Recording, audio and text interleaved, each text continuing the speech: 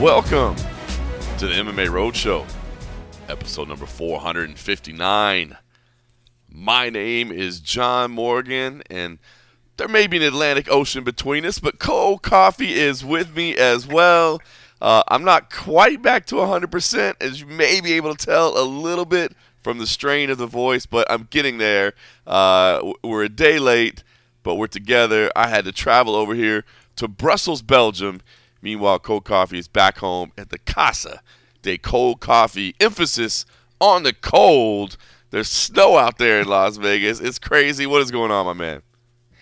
Cold in some places, snow in some places. As we were chatting before we started, that's in the rich neighborhoods where they have nice views of the hills. They're up a little bit higher, looking down on us poor folk down here in the valley. Well, sir, the poor folk. I mean, you just chose the lower. You wanted more land, and it was easier in the lower areas of the valley. Yeah, you know, I was like, where am I going to find acres and acres of land that nobody wants? So I was like, oh, let's go down here. You know, I'll be around by the po folk.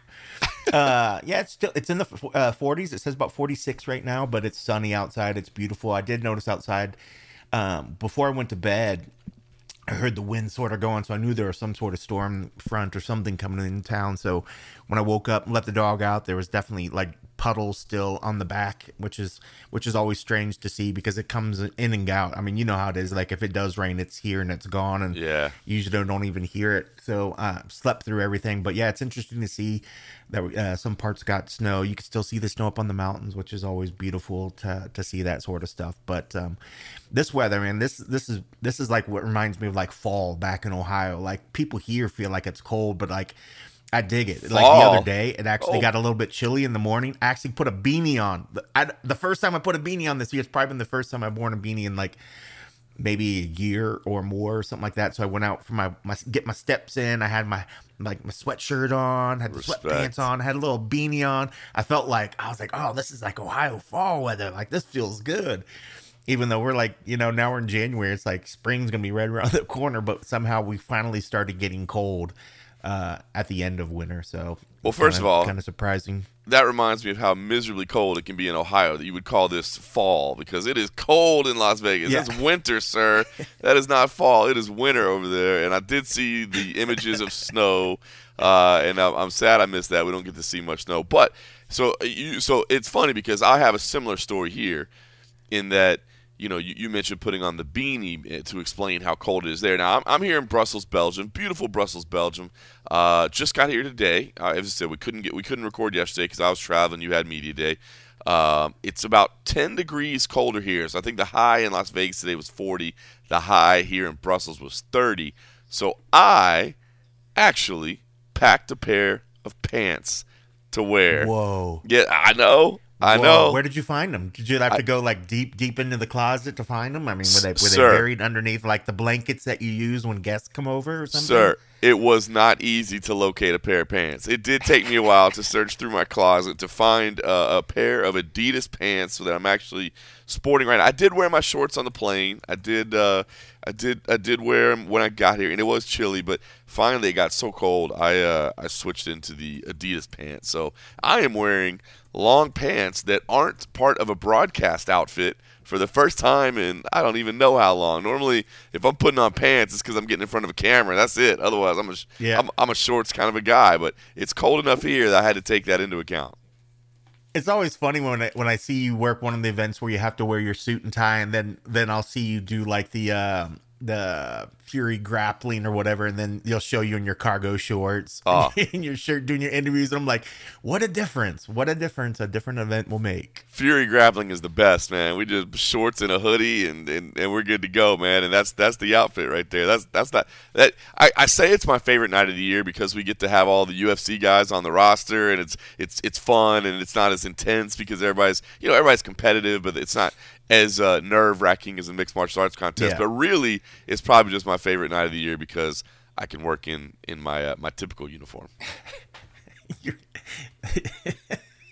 That's your go-to gear for sure. That's the go-to. Sure. So listen, it's crazy. What's funny, I think the travel probably did your voice well because I swear last week when I saw you, it felt like you took 2 steps back, but maybe that's just the air travel. I don't know if you're feeling worse now. You sound more under the weather a bit than you did last time, and I'm wondering if that's just because of the travel, Yeah, being in the air that long. I think it's just the air travel and like the dry air, the plane or whatever. So I'm trying to rehydrate now. I feel 1,000,000% better. I mean, bro, I was sick for like 3 weeks, man, and I know I wasn't the only one, man. And talking to people around the country, man, I don't know what this flu season was, whatever it was going around, man. It was rough, and I was sick for a good solid 3 weeks. Being honest, my kid right now isn't going to school at home this week because he's super sick. I feel 1,000,000%. Yeah, I was going to ask you how that was. I saw the pictures of him. Yeah, Danielle was taking him some different doctor's appointments. Yeah, stuff. man. It just Is he doing better? Can't shake it, man. Can't shake it. Just keeps coughing and feeling bad and achy. And it sounds like he's getting better. He's taking some prescription medicines and some antibiotics and stuff. So hopefully he's getting better too. Yeah, I appreciate you asking. I mean, he's fine. Like I said, I don't think it's anything serious. But as any parent will tell you, it just sucks to see your kids sick, man. Just to see them like low energy and under the weather, and you want to take their pain away from them. You want to take their sickness away from them, and you're helpless. You know what I mean? There's nothing you can do. So I know my wife's been feeling incredibly frustrated, but I think he's getting in the right direction, and I feel 1,000,000% better. But I just got to nurse this voice back. It was coughing, and like you said, the dry weather, the dry air. I think of the plane didn't help, so I got to get hydrated and yeah, man. It's by the way, got to choose the right hydration. Maybe some teas, some waters mixed in there with all the frosty beverages. The incredible Belgian beers that are over here available. Yes. I know. I was gonna say, bro, you might have to. Well, I'm sure. Maybe who knows? Maybe the locals will tell you that it's good for people under the weather and for sore throats and that. Not. Of course, it is. Hey, yeah, you've been missing out on that's the your best problem. thing ever. Yeah, you've been having that terrible American you haven't beer. Drank enough Belgian beers. You weren't having the good Belgian stuff. Well, it's funny, I feel kind of bad because I reached out to your wife the other day, and rather than ask about the sick kid, I asked about my favorite season of the year, which we're getting into now, which is Girl Scout season. And as for your mom, she's got all the little mommy groups things. So I was like, hey, who are the cute moms that kids are peddling some cookies, oh, my goodness. Hook me up. It's that time of year. It's so funny. As much as I'm trying, you want to get in shape, you want to eat better, man. Something happened when I get the email. It says, "Hey, it's Girl Scout cookie season. Be on the lookout." I'm like, dude, my mouth starts thinking Thin Mints. I started thinking of the Samoas. I like the peanut butter ones. They got some other ones too that I always sort of the Tagalongs. I think that's one Tagalongs. There's a few other ones, man, but those Thin Mints, man, I order them by the armload. I put that shit in the freezer. I get them all ready to go. And so now I feel bad that I didn't ask about Eli when I reached out to your wife. I was just like, hey, tell me what mom is peddling cookies. That's hilarious. Dude, you're a proper connoisseur right there. You were naming off all the different flavors, man. Oh, there's some other ones. Oh, yeah. Do-si-dos. I forget what some other ones. But yeah. Well, it's funny because I think they changed the name on some of the ones. It's like the Berenstain Bears thing. They changed the name a long time ago. They changed the obviously, I sound ridiculous now talking about Girl Scout cookies. They changed the manufacturer of a lot of the cookies. So they changed some of the names on some of the ones. So, even though now I always bitch, maybe it's because I've gotten bigger, gotten older. The boxes have gotten smaller. The cookies have gotten smaller. And I blame the fact that they changed the baker. I'm like, what happened with these? These used to last longer. I swear the box would take me more than one sitting. Now it's like, You do sound absolutely ridiculous, and I'm 100% here for it, dude. I love it. I love it. You are a Girl Scout cookie connoisseur, man. So I love me some Girl Scout cookies. All right, so listen, it's been a busy stretch. Like I said, I did a quick little 36-hour trip out to Atlantic City over the weekend for one of the final CFFC match day events. If you didn't get a chance to check that out, it is on UFC Fight Pass. West Virginia outdueled Columbia there in Atlantic City in the battle on the boardwalk. Fun match, back and forth the whole way. It was really cool. It was a really cool match. Columbia was a team that had basically faced everybody good. They had faced Iowa, they had faced Michigan, they had faced Ohio State. Two of their best wrestlers couldn't compete because they were injured, so they were short-manned. They were going against West Virginia, who you don't normally think of wrestling when you think of West Virginia, but Tim Flynn is out there building a powerhouse, and they had this kind of back and forth duel, and it was won on the last match. So that was a lot of fun. Yeah, by 1 point, right? Was yeah, it 1 point. 1 point, man. It was super cool. Like, did the final match decide it, or Yep. or Yep. West was Virginia, it something else? Yeah, West Virginia came back on the final match. They had to either get a major decision to tie it and to go to criteria, or they had to get a technical fall. And this A pin. Yeah, Michael Wolfgram came out and just absolutely killed it and got a technical decision, or a technical fall, I should say, and won the match. So it was fun. The emotion, like he was pumped up. He put the team on his shoulders and went out there and got the job done, man. So it was Was it cool. the Columbia that got the win? It was West Virginia. West Virginia. All right. Yeah. Because I remember at one point I was looking at the score. I tuned in from time to time because there's some other things going on. I tried to put on the background. And I remember at one point, I can't remember which side, one of the sides had like a big lead. And then the way that team scoring, the different other stuff, the other team caught up. And I can't remember if I had it one way or the other who was leading, but I wasn't sure. But I knew I did see the score and saw that it was ended won by 1 point. It was emotional, That's man. pretty cool, though. Columbia was like short man, they were down and they were scrappy and they were battling back, and it was like, okay, hold on, we haven't had the greatest year, but we fought, against the greatest teams there are, and so, we're more ready for this than you are, and it was really good. But then West Virginia pulled it out in the end, and they got the big emotional win, and it was cool. So that was fun. Then I went home, spent a little bit of time with the family, then flew out immediately here. I took United Airlines out here, and I do want to say, even though I'm a very much pro American Airlines guy, I will say this: two things that United Airlines had that I want to give a shout out to. Number one, and maybe this is more common, and I just didn't realize it, but like their in-flight entertainment system, it had Bluetooth on it, so you didn't have to wear like those dorky headphone things or whatever that they hand out. Like if you had your nice AirPods or your nice new. Yeah. That's newer. I thought that was new. cool. So if you have Bluetooth, you could just use your own personal headphones for the in-flight entertainment. That's fantastic. Yeah, so I thought that was cool. And let me show you this one that I thought was awesome. This honestly, game changer right here. For T-Mobile clients, free internet, which American Airlines has as well, but United had even for the international flight. So I went from Vegas to Washington, D.C., Washington, D.C. to Brussels, and because I'm a T-Mobile customer, I had internet the whole way. Now, not streaming internet, but at least connectivity enough for free that I could do like texting and WhatsApp, and you could do a little bit of web surfing and stuff like that. So, you know what, man? It kind of made me think a little bit. Maybe United's ahead of the game right now. I thought those are pretty cool little benefits. That's very cool. Yeah, it's funny when I think back my journey along the lines of different airlines. I think at one point I had United and then went to Delta, and then you got me on the American kick. And I can't remember if I had Delta first or United. But yeah, United's legit. I know I've had people that were longtime Uniteds at some point got a little upset about them, but I think that happens to everybody on every program. Right, of course. Like Josh Hedges was like diehard. I think he still was a United guy, and I think at one point he was gonna jump ship, but I think he's probably still on there. I think Roach, one of the other UFC photogs, I think he's United guy. So yeah, United brings it. But man, yeah, I haven't heard of anybody doing the Bluetooth thing, but that makes so much sense. I mean, just the cost to manufacture those headphones, and then it's funny, you see that some of the commercials out there where they're charging for headphones, which is a real thing on some airlines. What? But you figure if that's a cost, yeah, I've seen that happen on some. Are you some serious? where they talk about, yeah. Maybe it's because they want the nicer ones. Maybe it's the nicer ones or something like that. Because yeah, they usually just give you those free generic shitty ones. But maybe you think maybe it's an upgrade to like nicer ones or something that you could actually take or something. Who knows? But the fact of just reading that, and you can use your noise canceling like earbuds or whatnot. Exactly. It makes so much sense. Because who doesn't travel with those anyways now? Like exactly. Everybody does. Like, I wouldn't even imagine getting on a flight that's longer than a couple hours without some sort of like ears, whether it be earbuds, whether it be old school plug earphones or like over the ear ones. Like, who would do that? That would just be murder. To go at the mercy of an airline and be like, give me something to put in my ears, you know? Yep. I thought But it makes a lot of sense.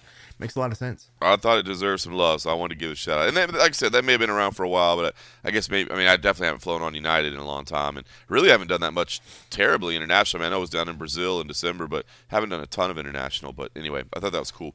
And now I'm here in Brussels. I will say it is funny. I know you've been over here in Europe in this part of the year. It's one of those parts of the year where like the sun comes up at like 8:45 a.m. and it goes down at like 5 p.m. Like they're getting like 9 hours of daylight, if that a day. So it's a little bit chilly and didn't get a whole bunch of sun today. But I love being over in Europe, man. Like looking at the church that's down the street from this little area that we were in. It was built in 1450. You know what I mean? Like that stuff. It blows me away every time we're over here when you see, oh yeah, that's 600 years old. We're like in the United States, if we're like, yeah, that was built in like 1920, everybody's like, wow, that's amazing, and here it's built in the 1400s. So happy to be over here. That's crazy. I love the history over here. So happy to be over here. Don't speak any French, so that makes it a little tough for me to get along here in Brussels. But luckily, my friend Gokhan takes care of me over here, and we will have MMA Bushido 90 on Saturday night. That'll be on DAZN. So if you got DAZN, check it out. Last time I was here, just kind of hanging out and enjoying myself, and this time I'm gonna come over here and be on the mic with these guys. And we got a fun card put together. It'll be start out with the amateurs, and it'll move to the pro ranks. There's one. The co-main event is I actually might be looking forward to the co-main event as much as anything. It's two guys making their pro debut, but one guy was a two-time bronze medalist at the IMMAF World Championship, so he has like this impressive 16-5 amateur record, and now he's making his pro debut. Meanwhile, and he's just 25 years old.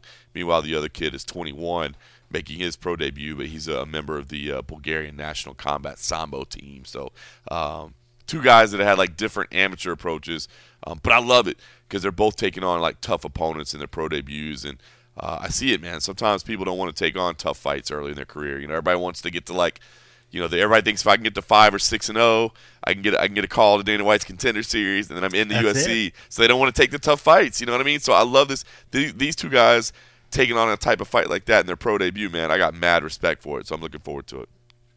Yeah, I mean, it makes so much sense. You see so many people, I think, looking at that.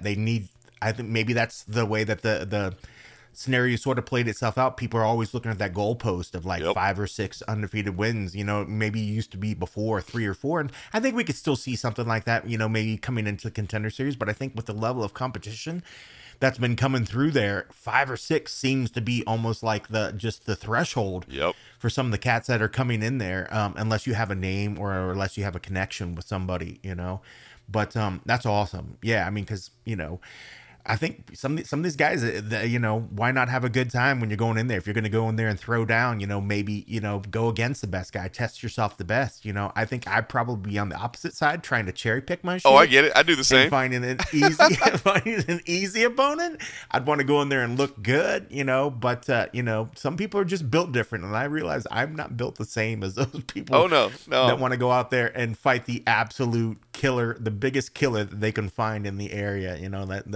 That's not for me. So you got to give kudos to the ones that are, ready to go out there and do it.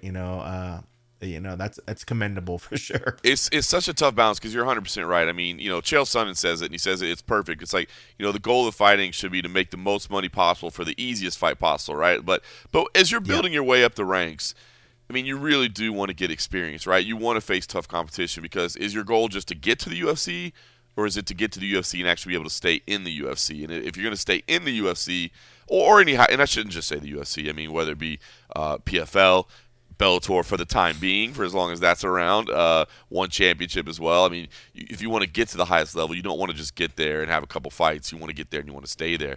And to do that effectively, you need to get tested on the way up.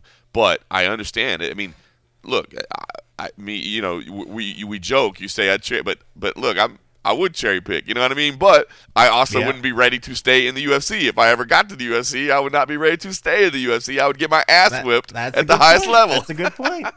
And you wonder too, like say you challenge yourself against this killer opponent and you put on just a spectacular, say if you're even on the losing end, but it's a fight that people can take as a resume, as a show reel, and be like, yo, I didn't win this. Maybe I'm 3-1, but look at these fights, right. And if the fights are legit, the fights speak for themselves. You're right. I mean, I think in this day and age, the UFC is familiar with guys that pad their resumes, they pad their numbers.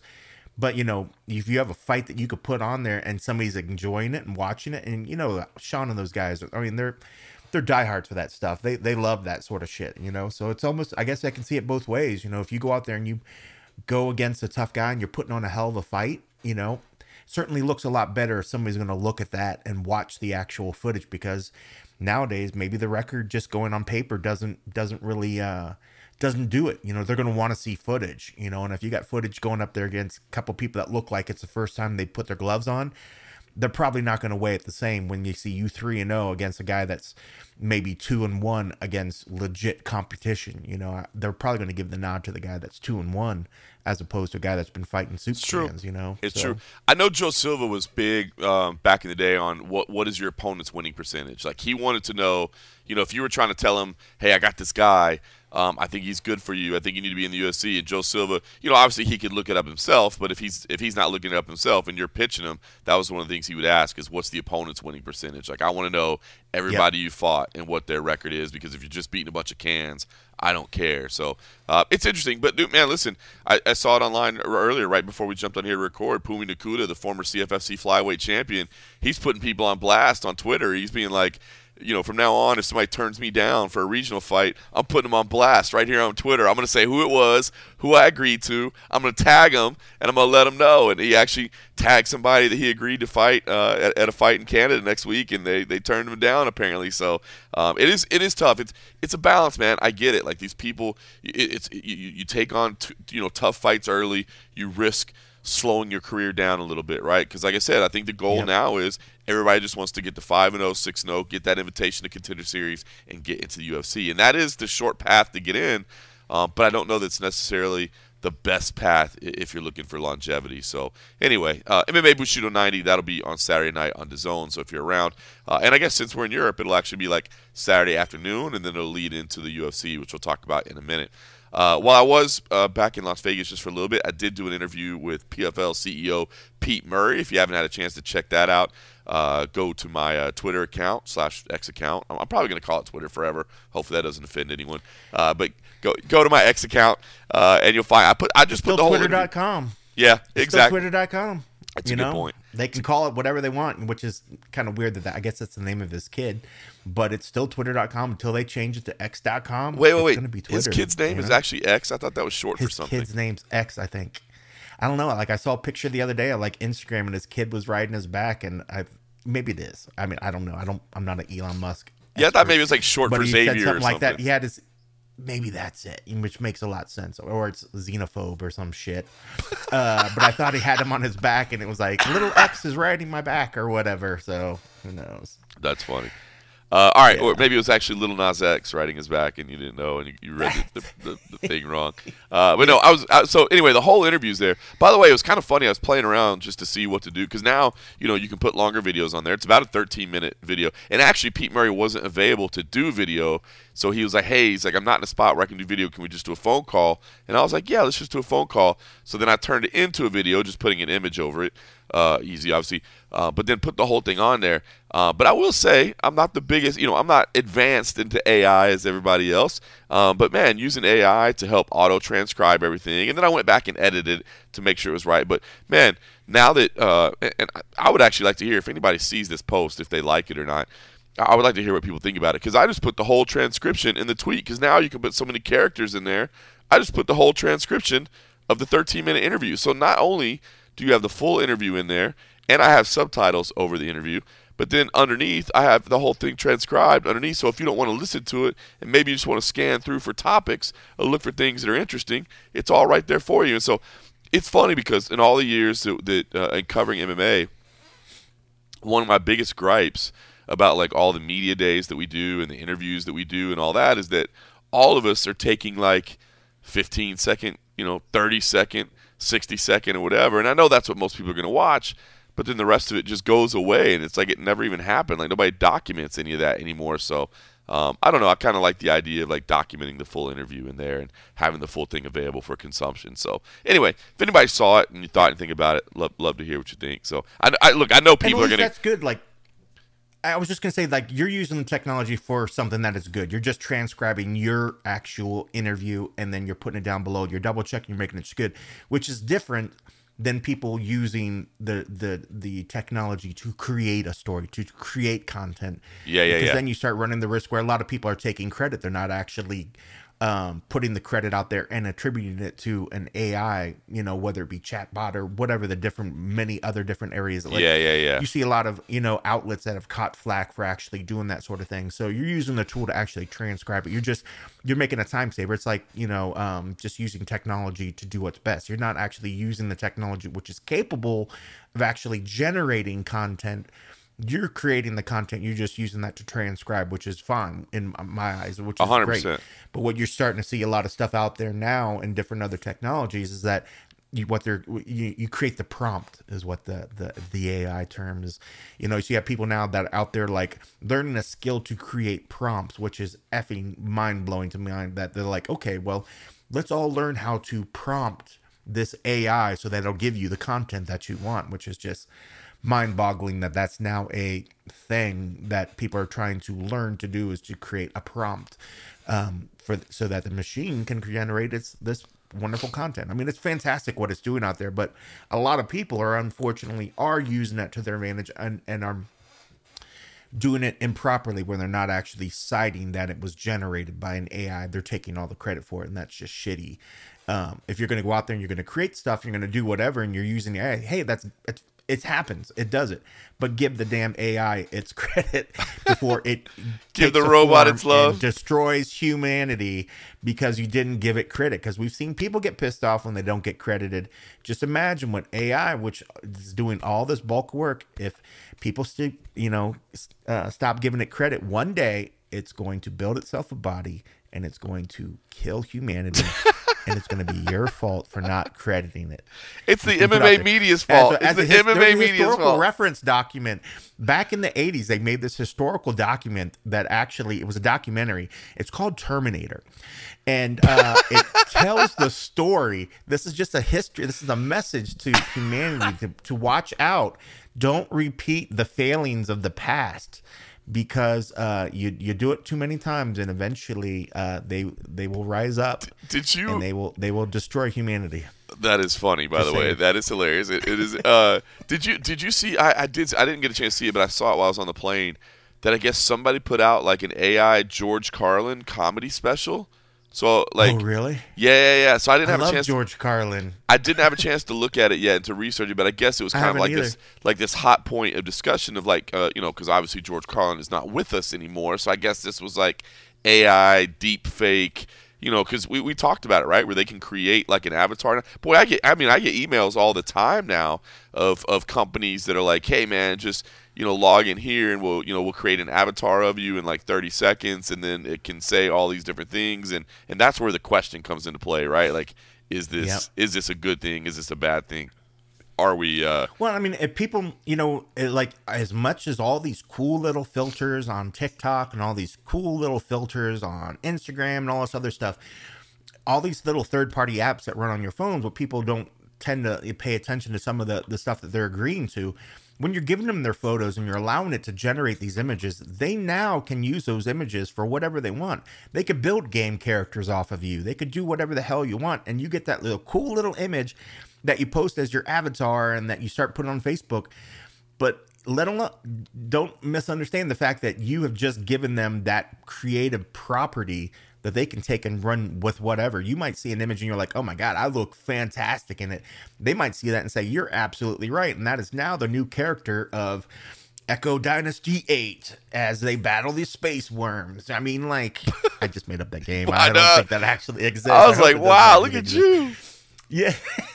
I'm quite the gamer, In fact, it was funny. I was thinking about my Xbox One, it was like the first version. And I didn't realize there's like two versions or something after that. Some of the new games I can't even play on my Xbox. And I'm just like, okay, well, it sits over there and I can play the old games that I used to play. But yeah, I'm not the world's biggest gamers. I do like gaming, but apparently my gaming system is out of date.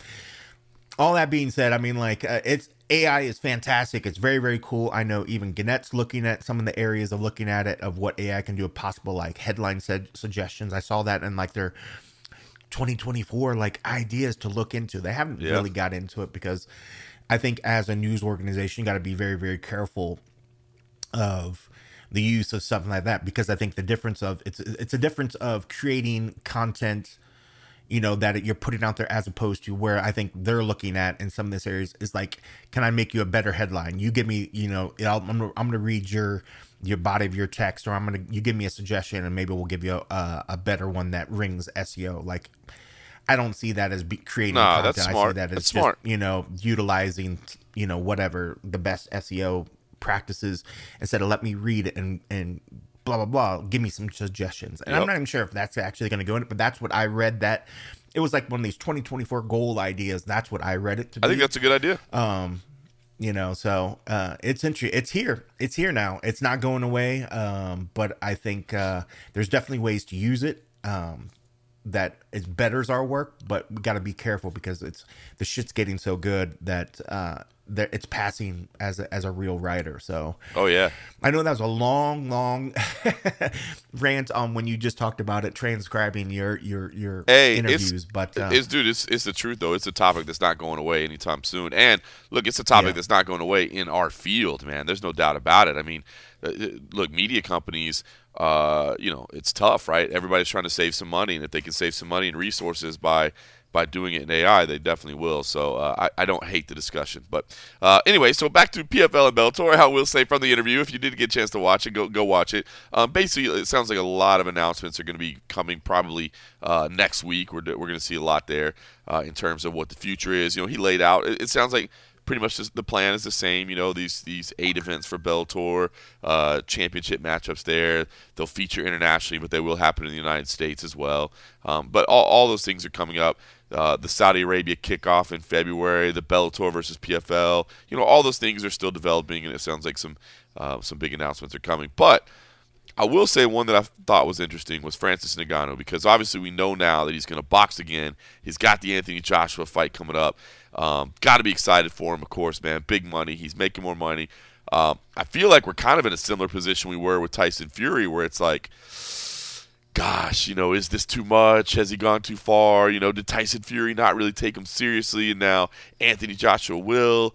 But then, of course, there's the question with, Anthony Joshua being, certainly the more skilled boxer, but does he have the chin where Francis Ngannou lands clean? All those things. I mean, I think it's going to be just as intriguing, and I feel like all the same question marks we had last time are still there. But my question to Pete Murray was, hey, you say that Francis Ngannou is committed to fighting in the PFL this year, but if he pulls off this upset, if he gets a win over Anthony Joshua, I mean, I know he says he wants to compete in MMA, but what if they just come at him with some ungodly sum of money to take another fight, whether it be Deontay Wilder, whether it be, somebody else?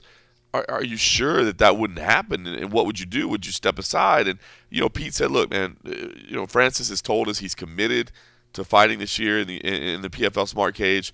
Obviously, they've got PFL Africa lined up next year. That's going to be a big thing outside of the cage. He's not going to compete in that. He'll oversee it. But he says, look, I feel confident that he will compete for us this year. I did see an interview right before we jumped on as well, where I think Francis was talking with SiriusXM Radio, RJ Clifford and Angela Hill, and he said, I plan on coming back to MMA. But bro, if he flatlines Anthony Joshua somehow, dude, I mean, somebody's going to give him more money to box, right? Why come back at that? Right? And even if he puts on a good showing, I mean, that Tyson Fury could still be there again. I mean, I can see where Tyson's like, no, maybe not. I mean, there's always a possibility. But I wonder at some point if he's contractually obligated to at least give the PFL a fight. Like, you can't just be like, hey, we used our name, we used your likeness, we did whatever, we're cool, you never fighting. I'm wondering if they actually paid him some money and agreed to something at some point where he actually has to. Maybe not. Maybe we don't ever. But yeah, I mean, if he's making all the money in in boxing, why? I mean, like, just focus on the boxing, because obviously it's working and he's put on great performances. So yeah, I mean, if he beats Joshua, why not? I mean, stay boxing. Just stay boxing and just ride that as far as it is. Because if you lose, you go over to MMA, you run the risk of actually getting injured seriously. I mean, there's very, very tough names over there. You don't want to ruin the fact that because he's making mad money. I mean, granted, he gets a Joshua fight. He doesn't need to fight for a No. while. I mean, he could go over to MMA and get injured and be absolutely fine going back to boxing a year later. It's just the money's so big, it's so crazy. Even if he has a decent showing, I mean, I think there's opportunities for him out there. I mean, there's still the who's the Deontay Wilder fight Wilder. possibility out there. Deontay wants to do MMA. I think if he was looking for a cherry picked MMA fight, Deontay Wilder all day, and then just say, hey, we'll fight MMA, and then we'll go over to boxing after this, and just set up a couple fights there. I just wonder. The only thing I'm just wondering if he's contractually obligated to give the PFL something at some point, or if there's a clause that just says, "Hey, this has been fun.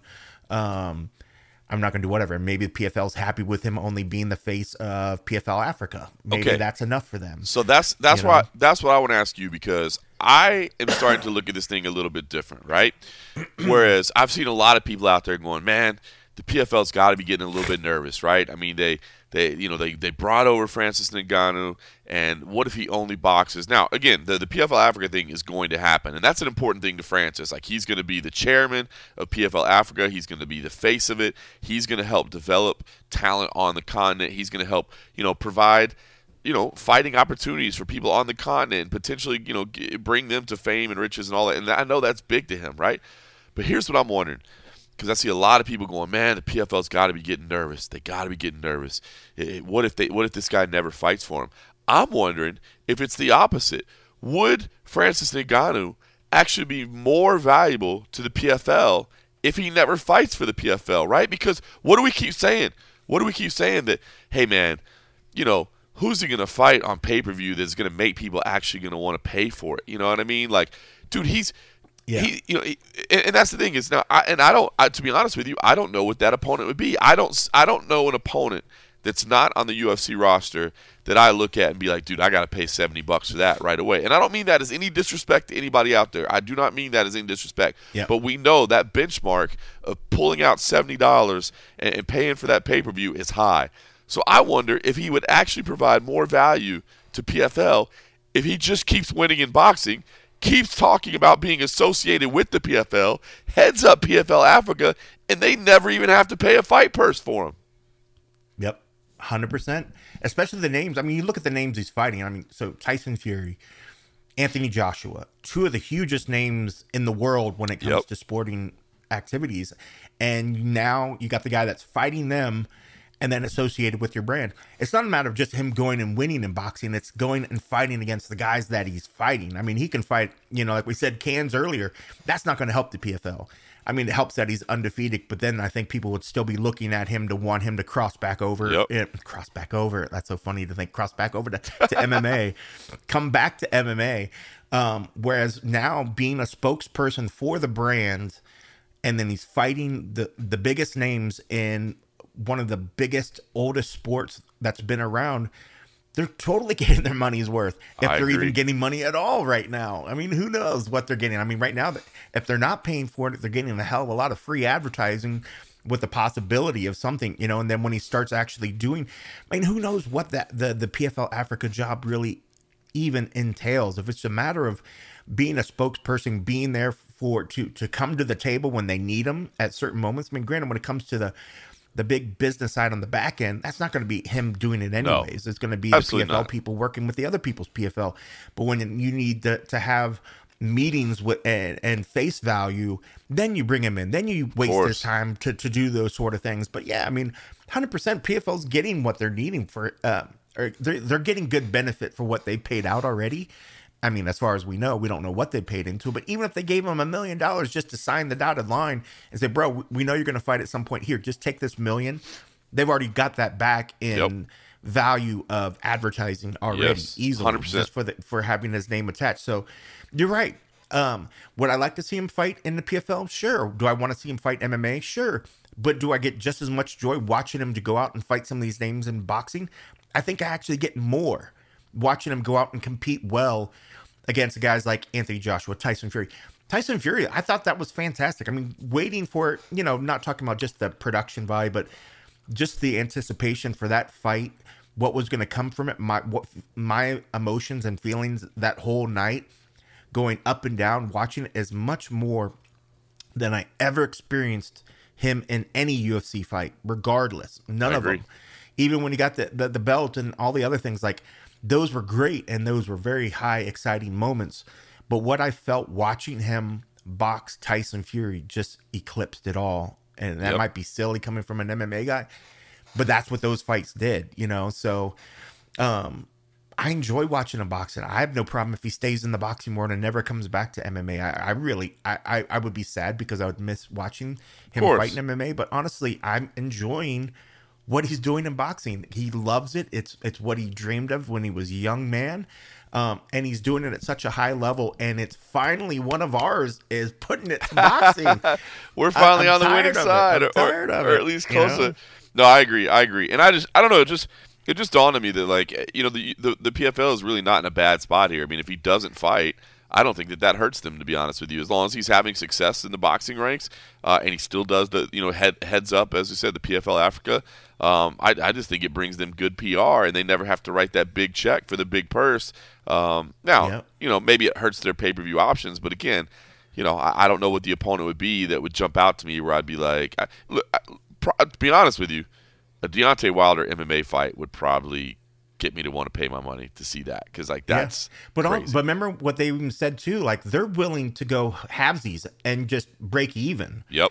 for these events. So I mean, if you're looking like yes, it's great that you know they're finally going to get these big things, but if they're at their point where they're putting out so much that it's just a break even, again, that's just another PR move. You know, at that point, you know, he's going to get a big bag. His opponent's going to get a big bag. Hopefully other guys on the card get a big bag. But at the most part, it's not like they're going to put that event together and be like, hey, guys, now we're fiscally sound for this year, because in their eyes, they're willing to go like to the point of where Sure. they're just breaking even.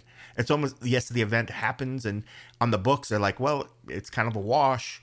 But in terms of what the trickle down effect, the after effect, you know, watching them still fighting that and having people look at the PFL and be like, oh, okay, Yep. I need to pay attention to this organization. They're willing to go that far. And that's cool. That's cool. But again, yeah, that's not an event that they're going to put on just for that particular event to make the money that's going to keep the company going. It does, but it's the trickle down. It's the after effect of having that event, because on the per event basis, that money's all going to go to the fighters and them, Yep. you know, just the cost of doing it. And we've seen in the past, you know, like when we used to talk about like UFC numbers, it used to be like the actual gate was what, you know, paid the third party company that goes in there and sets up the octagon, that runs all that pays the camera guys, that pays for the event. It's the gate stuff that pays for that particular event. And a lot of times that money from that's paying the purses. And then the pay-per-view money and all that other stuff, that sort of pads just the operational value of the UFC throughout the rest of the weeks and the other sort of stuff. So it's kind of I don't know. It's interesting. But yeah, I mean, I love Francis boxing. I am so happy that he's doing such a high level, and the PFL's got to be happy. I mean, the only thing that they could be maybe upset where they'd have to wait is if they're currently paying him without fighting. Yeah. If they're not paying for anything, then I would be happy that I'm sure they're happy sitting back. And especially as he keeps going out there and he's not doing anything stupid. He's not going out there and getting in trouble. He's not going out there causing a bad name. He's not, you know, great point. fathering a bunch of kids and then not taking ownership. You know, I mean, like, he's doing all the right things. He's being a spokesperson for his country. He's happy. He's taking care of his coaches and his team. He's doing all the right things. So right now the PFL has to be so happy and not in any rush. It'd be one thing if he was sitting idle, but the man's not staying idle. He's Nope. putting on the biggest events of the year. So it's fantastic. The PFL's got to be happy right now. They got to be happy. All right, now here's one that I'm wondering, and again, it's early on in the relationship, and Pete Murray is a very good businessman, and so obviously he's super happy, but I do wonder how happy he is about Chris Cyborg right now. And I wonder kind of where your temperature is on that, because Chris Cyborg has been the most vocal in saying that, you know, she's a little bit frustrated, or at least her social media account is. I should put that caveat out there. So her boyfriend or husband? Yes. It might be Ray Elby, if we're being honest. But listen, I don't know. I'm kind of curious where you stand on this, because so obviously, and I've said this for years, man, Cyborg versus Kayla Harrison is a fight that I want to see. And it really is a fight that I've wanted to see for years, and I continue to maintain that I do want to see it. But I'm kind of in this weird spot where, like, the PFL has been so much about like, hey man, we take the politics out of things. We create seasons, and if you win that season, you advance, to this, and you go here and you do that. That I feel like, to be honest with you, and I may be alone in this, and maybe I'm thinking weird in this one, but I kind of want to see Cyborg versus Larissa Pacheco first, because that's the champ versus champ. And if we're doing champ versus champ, then I think you do champ versus champ. And then, and I guess, and again, I guess that's risking, because if Pacheco, listen, if Pacheco pulls off the upset, there's no reason you couldn't still do Cyborg and Kayla. You could still do it, but it sure probably would take a lot of the shine off of it. But Pacheco already beat Kayla, so maybe some of the shine's off it already. But I don't know, man. As much as I do still want to see Cyborg and Kayla, I think I honestly want to see Cyborg and Pacheco first. And Cyborg does not seem to be mentioning that name at all. It's a tougher. I think it's a less reward. I think Cyborg realized that. And it's funny. I think Pacheco beat Cyborg. Wow. And I'll call it right now, and I'll pick it. And even when it gets closer, I think Pacheco's the toughest, baddest motherfucker right now over there. In wow. The PFL. That's true. I would the run she's on. Woo. But like the money, I'm sure the money, if it comes down to, especially if they're doing some splitsies or whatever over there, the money and the people are going to be behind that Harrison, just because people love Kayla Harrison, whether she lost to Pacheco or not. People just love her, and she talks, the shit talking would be fantastic. They could bring up history and how they've been talking about this forever. I think that's a winnable fight for Cyborg, but I think also too, Harrison can definitely win that fight as well. Cyborg's going to want to keep it standing and she's got that power, but Kayla, just if she gets a hold of Cyborg and gets Cyborg down, I think Harrison's going to win. That's just the way it's going to be. Pacheco, unfortunately, is good on the ground and is strong, and we saw was able to kind of get that win from Harrison. And Harrison doesn't want that heat right now. I think she wants to get the big money. she's always been about going out there, putting on a good show, but getting the big pay to support her family. She's doing it for financial. Yep. I don't think she wants to, she's not like, hey, it's not like when she was trying to get to the Olympics and represent a country and then do this. She's not making paydays right now. And I think the Cyborg fight would be a better payday. Pacheco's a tougher fight, I think, than a Cyborg fight for her. And, but in terms of putting the top names, like you said, if it's supposed to be on merit, it should be Cyborg and Pacheco. And that's legit. That's a legit fight, but I can see where Cyborg doesn't want that heat, man. She really doesn't. I think Pacheco's just firing on another level right now. Again, I right now, and I have no reason to not pick her against anybody that the PFL lines up against right now. I'm confident that if she hops in the tournament again, she's going to win it again. I just think she's that good right now. 100%. Well, she's just a different athlete, man. The confidence level is so high right now. The physicality that she brings, she's as good as she's ever had. She had glimpses. We knew that she had the potential to be great. And right now she's fighting great. She's on that level right now. I love it, man. I'm something or some injury or something that changes the thing. Pacheco all day long, man. It's funny, man. I just wish if she spoke English, I think she maybe has bits or whatever in there. She's trying a little bit. She said she's trying. People would understand how good that she is, and you could see that she has a good personality. We just don't get to see it as well as the Brazilians, because I know the Brazilians have a lot of respect for her because they get it.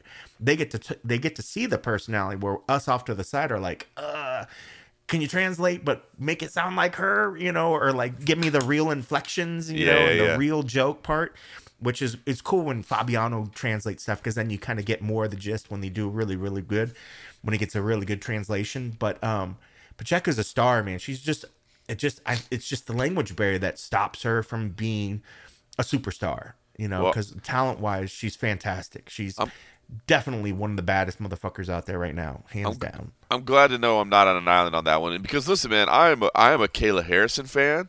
I am a Chris Cyborg fan. And I guess Yep, I'd say I'm yep. a Larissa Pacheco fan too. So it's not like anybody in this equation is like, well, I don't think she's deserving, or I don't really like the way she fights, or I really do like all three of these women as athletes, as people. You know what I mean? We've covered their careers, all three of their careers. We've covered them extensively, and we've enjoyed their fights, we've enjoyed their interviews, we've enjoyed their accomplishments. So it's not one of those situations because you get into a lot of situations like, for instance, you look at like the John Jones, Tom Aspinall, Stipe Miocic scenario right now, where we're kind of having a similar scenario where it's like, well, I think this fight should happen. Well, I think this fight should happen. But in that scenario, and I'm actually not this way, but I think a lot of people in that scenario don't like at least one of the three guys in there. You know what I mean? And because they don't like that guy or they don't respect that guy, it like tinges how the way they look at things. And I just want to make it clear, like all three of these women are deserving, man. All three of these athletes are incredible. But I want to see champ versus champ. Keep the politics out. Keep the format of what you say you want to do, and make champ versus champ happen first. And I don't know. I don't seem to be hearing that from Cyborg. PFL seems to be leaving their options open. I get it. They're thinking pay-per-view. They're thinking what sells better. But if I had a vote in the equation, I say stick to the format, do champ versus champ, and let's see Cyborg versus Pacheco. So a lot of announcements coming forward from the PFL and Bellator. We should see those all coming forward in the next week or two, man, because they've got to get geared up for their season launch.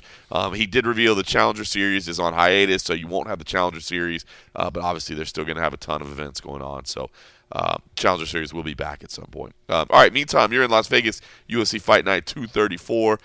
You covered the media day yesterday while I was traveling. I did go back and watch the coverage, so if you go check the MMA Junkie YouTube stats and you see at least one view from Belgium, that was me, because I went back and watched everything. Appreciate that. Yeah, no problem. That. So yeah, so if you wonder, is the audience growing in Belgium? Like, no, that was just me. That was just me. I don't know. So I watched the media day. Listen, the main event, I mean, I like Johnny Walker a lot. Obviously, I think Magomed Ankalaev is due for another title shot here very soon. It's a rematch, of course. But I think it's one of those ones where, and look, maybe this is the same kind of argument that people are having against Leon Edwards and Bilal Muhammad. That was a long time ago. They've had a lot of fights since then. It's a fight that was a no contest, but a fight that I don't know, man. I felt like we kind of saw how it was going or whatever, and I favor. And I mean, this is no disrespect to Johnny Walker because he is fun. And you think about that flying knee he threw in the first matchup. Had that landed, we could be talking about an entirely different fight. I mean, this dude is capable of spectacular, fun stuff. But I just feel like Ankalaev is really that cut above. Both guys, kind of made it clear it's not personal. It's just a fight. But I don't know. What'd you take out of the media day? And is there any reason to to think that Johnny Walker is? I mean, look, it's MMA. Anything can happen. But did you feel anything? Did you sense anything? Or do you feel like we're kind of setting up to see a continuation of what we saw when they first met? It's probably going to be, ultimately, I feel it's probably going to be a continuation of what we first saw. Hopefully we won't see one fighter opting to kind of get out of the fight, which is kind of what it felt like Johnny was trying to do. And even when I was asking Magomed yesterday, I was like, kind of, how frustrated were you? And did you sort of feel like he didn't want to be in there? And he's like, yeah, he didn't want to be in there because there were moments in the fight where his clarity was fine. He was like, he was there. He's like, I don't understand how it sort of ended the way it did. And then you had that weird moment at the very end where they started kind of going back at it. Like, I was like, come on, guys, the fight's over. Yeah, that was weird and awkward. That was weird. I think both of them do understand the potential that if one of them goes out there and makes a really great showing, maybe there's a possibility of them really sort of maybe not leapfrogging up to the title shot, but I think they both realize this is pretty much a number one contender fight. Johnny, I think he said he was heard as much or promised that, or maybe it was Magomed that said that, with a win, that it could do that sort of thing, like it would put them next in line. But both of them want to go out there and get a finish. And I asked Magomed, I was like, is a win enough, or do you really want to go out there and finish? And he's like, I want to adamantly go out there. Granted, I'm paraphrasing. I mean, I want to adamantly go out there and finish this. He's like, I want to show what I was trying to do with the last fight, in this fight. And I understand, and that's what it's going to take to leapfrog or get up in the top. So, Magomed's just a beast. I think the only part where he sort of gets in his way is if he tries to get caught up in like these striking moments where he's like, all right, let's just make it a striking only fight. Let's just do this. Because I mean, if his striking's on point that day, sure, it's going to be good, but I mean, he needs to be fully rounded and decide that he wants to use all of his weapons. He wants I to agree. fight. He wants to get it to the cage. You need to be able to kind of manhandle Johnny and hold him. Don't let him get the distance, because if Johnny's able, if he allows Walker to kind of get into his groove and start doing all that wacky shit, the flying, jumping shit, spinning, weapons, then it's going to be then you're letting Johnny have his moment, and we've seen in the past where he's looked fantastic doing that sort of thing. I think Magomed just needs to take that weapon away, and if he does, he's going to look pretty dominant. And I'm anticipating that it's going to be a dominant sort of fight, but I think it has moments where it could be fun. I did pick Ankalaev to win this one, but you never know. I mean, it'd be stupid for us to just say Walker doesn't have a chance. No, because he can catch anybody, man. That guy's he's powerful, he's athletic, he's big. But yeah, I think you're right. It's like I said. I mean, he threw that huge flying knee. Had that flying knee landed in the first fight, maybe we're talking about a different fight. But I think you're 100% right. I mean, if Ankalaev does what he's capable of doing, I think he could have a pretty dominant victory and get himself to a title shot. So I think when there's scrambles, I mean, I think that's pretty obvious, right? That's any Johnny Walker fight. Anytime there's scrambles, anytime there's crazy stuff going on, he has a chance to do something impressive. You know what I mean? So it's just a matter of whether he can find that moment or not. Mateus Nicolau and Manel Kape, I mean, looking forward to this one. This be good. I think it's a good fight. It's a rematch, but I mean, it's a rematch. But yeah, I mean, like this is like what I think you said before. Like those matches where time has passed, like legit time has passed between this one. So we are going to see two very, very, well, maybe not very, very different fighters, but we're going to see more experienced guys. And I think Kape thinks he's a completely different fighter than when they first met. He feels wronged in that first one, so he's going to go in there with a bit of the chip of his shoulder.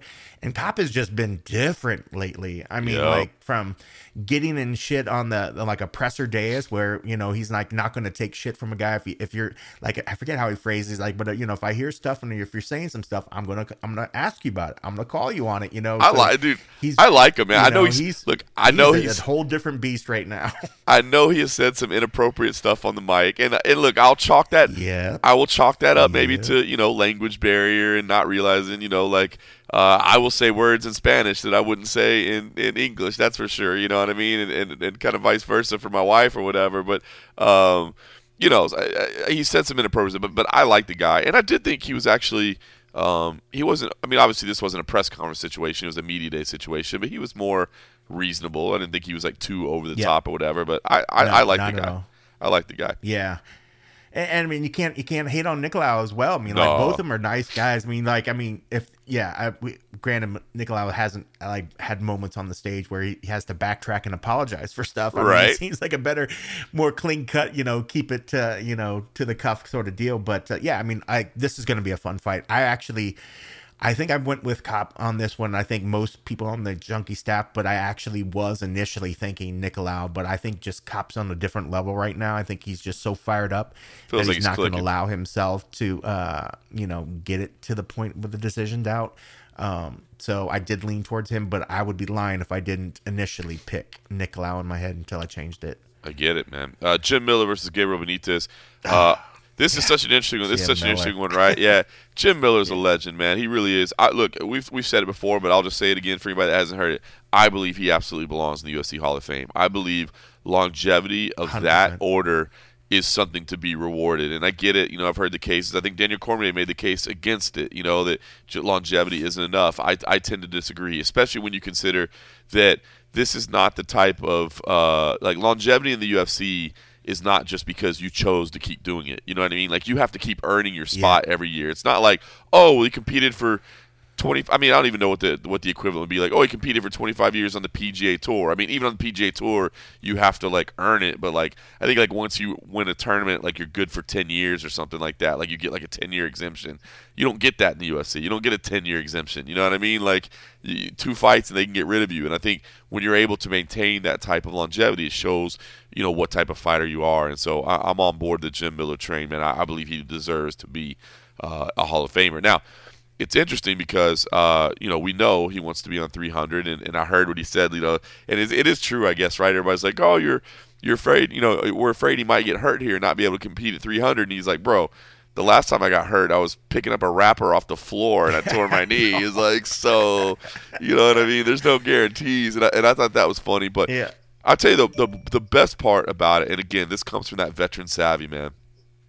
And I believe you guys clipped this out for social, and I didn't get a chance to see the clip, but I think I saw a tweet that you guys clipped it out. But I loved his explanation, right, where I think it was Alex Buchanan asked him about about could he beat Brock Lesnar or whatever, and Yeah. and I love, but what I love was I love when he compared it to remember when Ronda said she could beat Cain Velasquez. And I remember because you and I were covering it then, and people trashed Ronda Rousey, but they took her completely out of context. And Jim Miller put it back into context, which was like, and I think you and I say this a lot, but it was just great to hear from a guy like Jim Miller. Like, bro, if you're getting in there, your mentality has to be that I can absolutely beat that person on the other side of the cage. And that was what Ronda Rousey was saying back in the day, and that's what he's saying now. You know what I mean? And I just think that's such a reminder to people. Like, bro, listen, this is not what normal people do for a living. And when you go in there against King Kong or Godzilla or whoever it may be, you can't have a sliver of doubt in your mind that you are capable of beating that person. And I don't know. I thought that was a beautiful moment from Jim Miller because I thought he explained it eloquently. And I love the fact that he went back to that, Ronda Rousey quote, because I think of people now, and especially if people now look back at it, they'll just trash her and they'll say whatever. But, like, you got to put it back into context. That was one of the things that made Ronda so great at what she was that killer mindset where, like, I am so – now, it can be dangerous because we saw, like, once Ronda lost – she never recovered, I don't think, from having that killer mindset. You know what I mean? And you got to be able to shake it if you ever lose. But, dude, that mentality is what separates people sometimes. And I thought it was cool to hear from Jim Miller. And the way he broke it down, I mean, it was perfect. He's like, one, I don't want that guy on top of me. But he's like, if I can get him a Kimura, he's like, I could deadlift 500 pounds. Can he have the strength to pull that guy's arm to where it needs to be to make him submit? Of course he can. Right. But he laid out the scenario. But one, I mean, that goes back to Jim's been around forever. He's remembering stuff, pointing stuff out that until he brought it up, I was like, oh, yeah, that's right. I remember that. Yep. Because it was so long ago. So much shit happened. So the fact that he remembers that sort of stuff, I mean, the guy's got a great mind for the sport. He loves the sport. I mean, he's all about it. But he's got he's an all-American sort of dude. I love his pastimes. I love his fishing, hunting. I love also, granted, I'm not hunting, but I like to eat meat. So I know somebody's got to do the hunting. I think he brews his own beers, right? I mean, yeah, he breaks some beer. I like he's the dude. And it's funny. Like, I was like, man, your hair looks good. He's like, yeah, it's bedhead. I was like, bro, you even pulled off bedhead well. I was like, that's just. He's like, yeah, I got to go on a media day. I'm gonna have people in front of me. He's like, do I need to get ready? He's like, no, I'll just put my flannel on or whatever. I'm gonna go in there and I'm look good. Look at my great bedhead. But such a great personality. And regardless, I get DC's points. I'm on the side of like I just love Jim Miller. I love what he's been able to do around. If he can get on 300, I mean, just the fact of the longevity, but also just the mile marks that he's been to be able to be on. Get the man in the Hall of Fame at some point. I mean, there's not many that I would just say, hey, this guy's been around long enough, I want him to be in it. Like, Jim Miller's earned it. He's earned it. Another guy that I love that's been around forever is Matt Brown, but Matt, has Matt had the same sort of things to get him in the Hall of Fame? I don't know. I just don't know. As much, if it came down to somebody that I respect and love as a fighter, yeah, Matt Brown would be in there all day long. Absolutely. But Matt and Jim are kind of in a slightly different scenario, but maybe not. But I don't know. Maybe it's my affinity for the old vets, that we've had around forever that are still doing it. There's only a couple of them left, So we definitely have some love for Jim Miller, and I would love to see him in the Hall of Fame someday. But I think he's saying the right things. It's funny. We're, years ago joking about UFC 300, and by golly, it's right around the corner. Now we're here. It's right around the corner. It's so crazy. It's so crazy to see it. I love it. I got it. Win or lose, they got to get him on that card. So hopefully it comes out okay. Look, I think because the main event, it's not that it's not a good main event, and not that it's not an important main event. It's number 3 versus number 7. You know what I mean? But because of what happened the first time around, I think maybe this card is maybe not getting the love it should. And plus, we got pay-per-views coming up. I know everybody's talking about the booking of UFC 299, talking about the booking of UFC 300, 298, 297. There's a lot of stuff coming up, so I get it. But this card is sneaky good, man. Ricky Simone, Mario Batista, Phil Halls, Bruno Ferreira, Andre Arlovski. I mean, I was like, wait, I'm waiting for it. Come on, dude. I'm cheering for Andre Arlovski. I know he's up against it with a Waldo Cortez Acosta, but I'm going to be openly cheering here in Belgium for Andre Arlovski. I'm an Andre Arlovski homer. Matthew Simmelsberger versus Preston Parson. Marcus McGee against Gaston Bolanos could be fireworks. Fareed Poshrat versus Taylor Lapidus could be fireworks. That should be a good one. Yep, I think that's good. Weston Wilson, Ching Silva, Nicholas Mota, Tom Nolan could be crazy. That should be a good one. Yeah, and Joshua Van versus Felipe Bunes. So, look, and I think it's a good card. I think it's a good card. I think it's going to be exciting. I think it's a good way to ease back into the UFC grind, right? I know you enjoyed the time away. And now we're ready to get back in the action. Boy, going in there media day, setting shit up. I was like, I felt like I'd, what was a well-oiled machine from getting in there, setting up and breaking down. Like I was sitting there, I was like, what am I forgetting now? I was like, where's my monitor? What cable? What am I needing right now? Funny. Like I was rusty. Take a couple weeks off. I forget how to do this sort of stuff. So yeah, it was good to get in there. But yeah, I mean, I think this is going to be a great card to get the year started. I mean, regardless, people like to shit on the Apex cards and the Apex events anyways, but I think this is going to be a good event, and I think it's a perfect way to get the year started because I think there's going to be some memorable fights in here for sure. I do too. I am getting the European experience where we will be off air and done by the time you guys are like starting the prelims. So I'm going to be watching this thing till like 4 a.m. Of course, I will find a way to get a and a half episode over at patreon.com/the MMA Roadshow before I head to the airport and fly back to Las Vegas, which I will not be doing the pay-per-view in Canada next week. I'll be home in Las Vegas so you and I can get together. But yeah, I am getting that joyful European experience of the 4 a.m. content. So yeah, hopefully I'll sleep in, get my work done at MMA Bushido 90 on DAZN, and then flip over and watch the UFC, and then we'll recap it all at patreon.com/the MMA Roadshow. 4 a.m. Belgian beers, huh? 4 a.m. Belgian beers on deck. Yeah, I definitely need to plan ahead. I definitely need to have a few in the refrigerator ready to go, and we'll stay up all night. So I'm looking forward to that, man. And you did mention Patreon, and I know you're going to give the little spiel. We love you guys. I just want to make sure to give a shout out to Zachary Humphrey. I did get your message. Zach's been pushing us to try to, especially because I said I wanted to do some more video stuff, pushing us to do some more video stuff this year. And we are going to try to mess with that a little bit more this year. So we'll see what we can do. I know initially we talked about it. I think we're going to roll it out to the $10 tiers. That, no offense to everybody else, we're going to we need to start giving these guys some other benefits and stuff that we've been promising for a long time. So we're going to try to do it. It's just tough because usually you're in some remote location. Even right now we're taping it, you can't even have video because the Wi-Fi is so bad. So there's definitely some issues, and some of the other times we're going to be together, so we'll have to work something out. Maybe I could try to set something up sort of the times here and the stuff. But that all being said, it's being spitballed. But Zach, I see you, I hear you, and we're going to work on something this year. So we will appreciate work that out. We appreciate everybody that has supported us out of the kindness of their heart because they enjoy the Roadshow. Met some Roadshow listeners today here in Belgium, which was nice to hear, man. Always good to hear people that are listening to the show. So anyway, listen. I can't wait till the next time you're back here in Vegas because I think I told you about my neighbor who was like an old school MMA like gym owner, like somewhere, and did some stuff.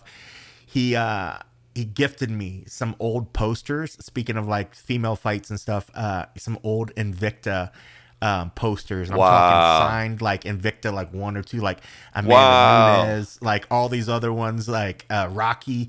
Dude, you're gonna shit yourself when I ordered frames to put them up there. So yeah, dude, he was like, man, I saw your joy when we were talking about these posters, and he's like, it's just sitting over in a corner, it might get ripped or whatever. He's like, I just want to pay it forward, gift it forward.